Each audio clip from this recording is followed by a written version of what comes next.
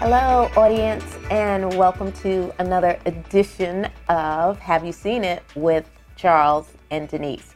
I'm flying solo again this week, moviegoers, and that's how it goes. But we're going to keep this train moving, and I'm going to jump right into my review for this week.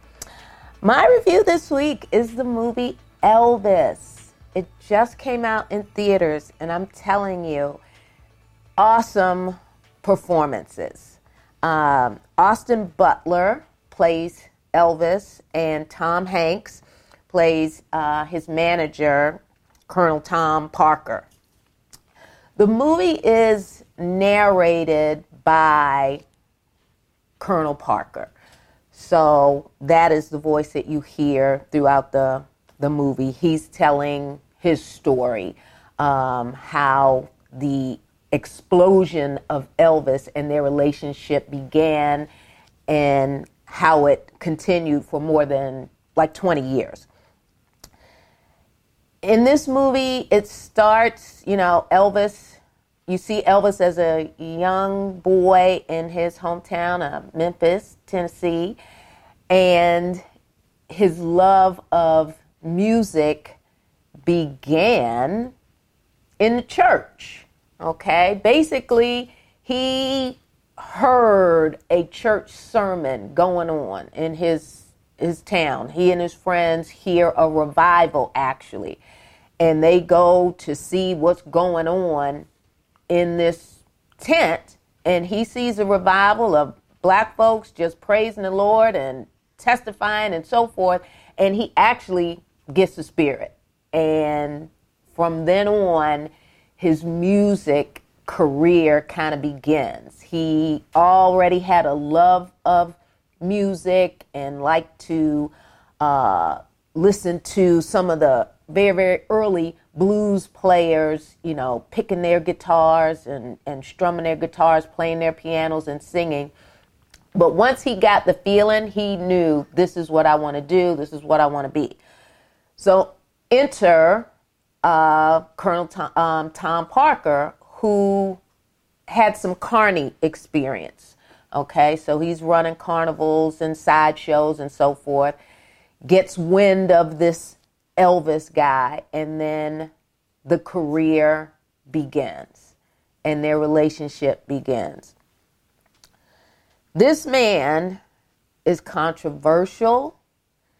He's slick. You're talking about some backdoor dealings going on, scheming, skimming money, stealing money, all unbeknownst to Elvis and his family. The more popular Elvis becomes, the more it fueled Tom Parker's desire to basically take advantage of him. So as the movie progresses, you actually see how that occurs. And this happens starting in the late 50s all the way up until Elvis Presley's death in the 70s. And it was very interesting to watch. And, as I'm watching this movie, I'm looking at a very young Elvis who's been sucked in and believes in this man, believes that this man really cares about him, cares about his career, cares about his family.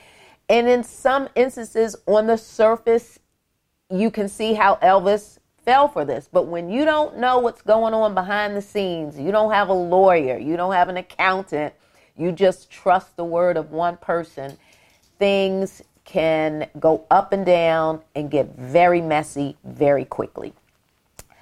If I were giving this movie a rating, I would give this movie a B, a strong B, maybe a B plus. And I'm going to throw it out there and say there may be some Oscar buzz for both Austin Butler and Tom Hanks, because I've seen a lot of Tom Hanks movie, and this is the most evil and most dastardly I've seen him in a very long time. So that is my review, the movie Elvis in theaters. Check it out. If you are an Elvis fan, I think you'll enjoy this movie. And so, with that being said, I'm going to move on to my Nailed It. My Nailed It comes from another favorite actor of mine and a favorite movie.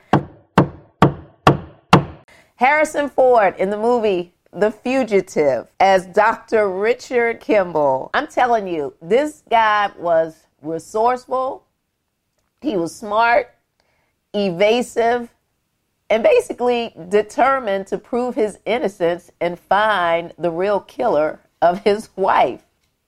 And I watched this movie just this week again for the 50th time, and still I can't figure out how he was able to do everything he was able to do and the police be 2 steps behind him at every turn.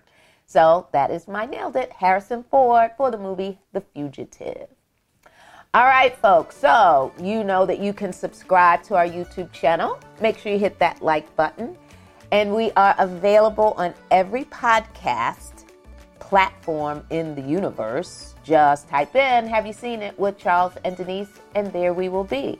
And if you are a fan of Spotify, you can now see us and hear us on Spotify.